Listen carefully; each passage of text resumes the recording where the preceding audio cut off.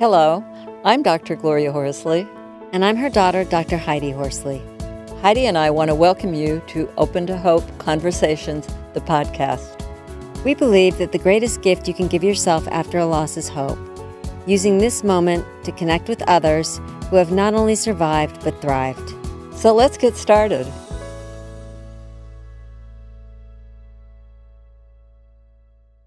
Welcome to the Open to Hope show. I'm your host, Dr. Gloria Horsley, with my daughter and co-host, Dr. Heidi Horsley. Well, Heidi, we're going to be talking today about the unthinkable loss, and it's incredible thinking about these stories and of these kind of losses, and to hear how people have survived, thrived, written books, and the things that they've done are incredible. And do you want to introduce our guest, Heidi? Yes, I'd love to. And as you said, Mom, we're going to be speaking about murder and unthinkable loss. And our guest today is Lois Schaffer. And Lois has a master's degree from Columbia University in their Teachers College. She is an activist and gun safety advocate. And unfortunately, she lost her daughter to gun violence as a result of murder. And she has written a new book called The Unthinkable: Life Loss and a Mother's Mission to Ban Illegal Guns. And she has also won numerous awards. Welcome to our show, Lois. Thank you so much for having me. I am honored to be here and to talk from a personal point of view as to what happened to me. I mean, I am representative, unfortunately, of what's been happening in our society. And I am, for lack of a better word, glad to be here. Tell us a little bit about your story, because it's pretty incredible. I want to give you a little bit of background history about me. I have always been a gun safety advocate. My daughter's name was Susan. Yeah, she was an athlete. She was a dancer. She was a swimmer. She was certified in Pilates and something called gyrotonic, which even goes beyond Pilates. When I'm illustrating, she was so fast on her feet.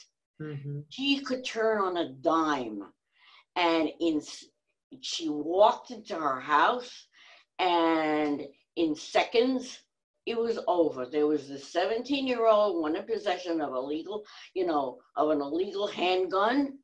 He shot her in seconds, and then when she fell to the floor, because he did not want her to identify him, shot her twice. Have you been able to use this experience to try to stop? Have you gotten support in using this experience to try to reduce gun violence?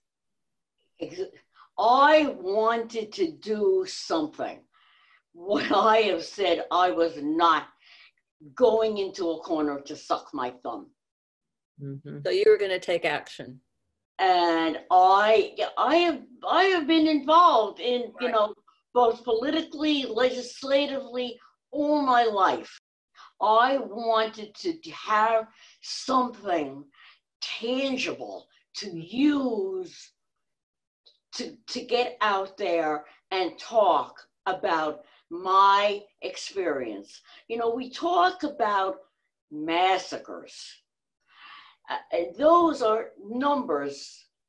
I wanted to put a face on gun violence. I wanted to use my story as representation. If you can put a face on somebody whom you could either relate to or know, people can say, "Oh my God, what can I do, to help?"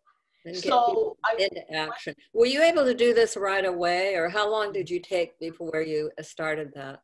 All right, I will tell you, there were over 500 people that came to her funeral. I got in excess of 500, notes and people, and I sat down for 3 months, and I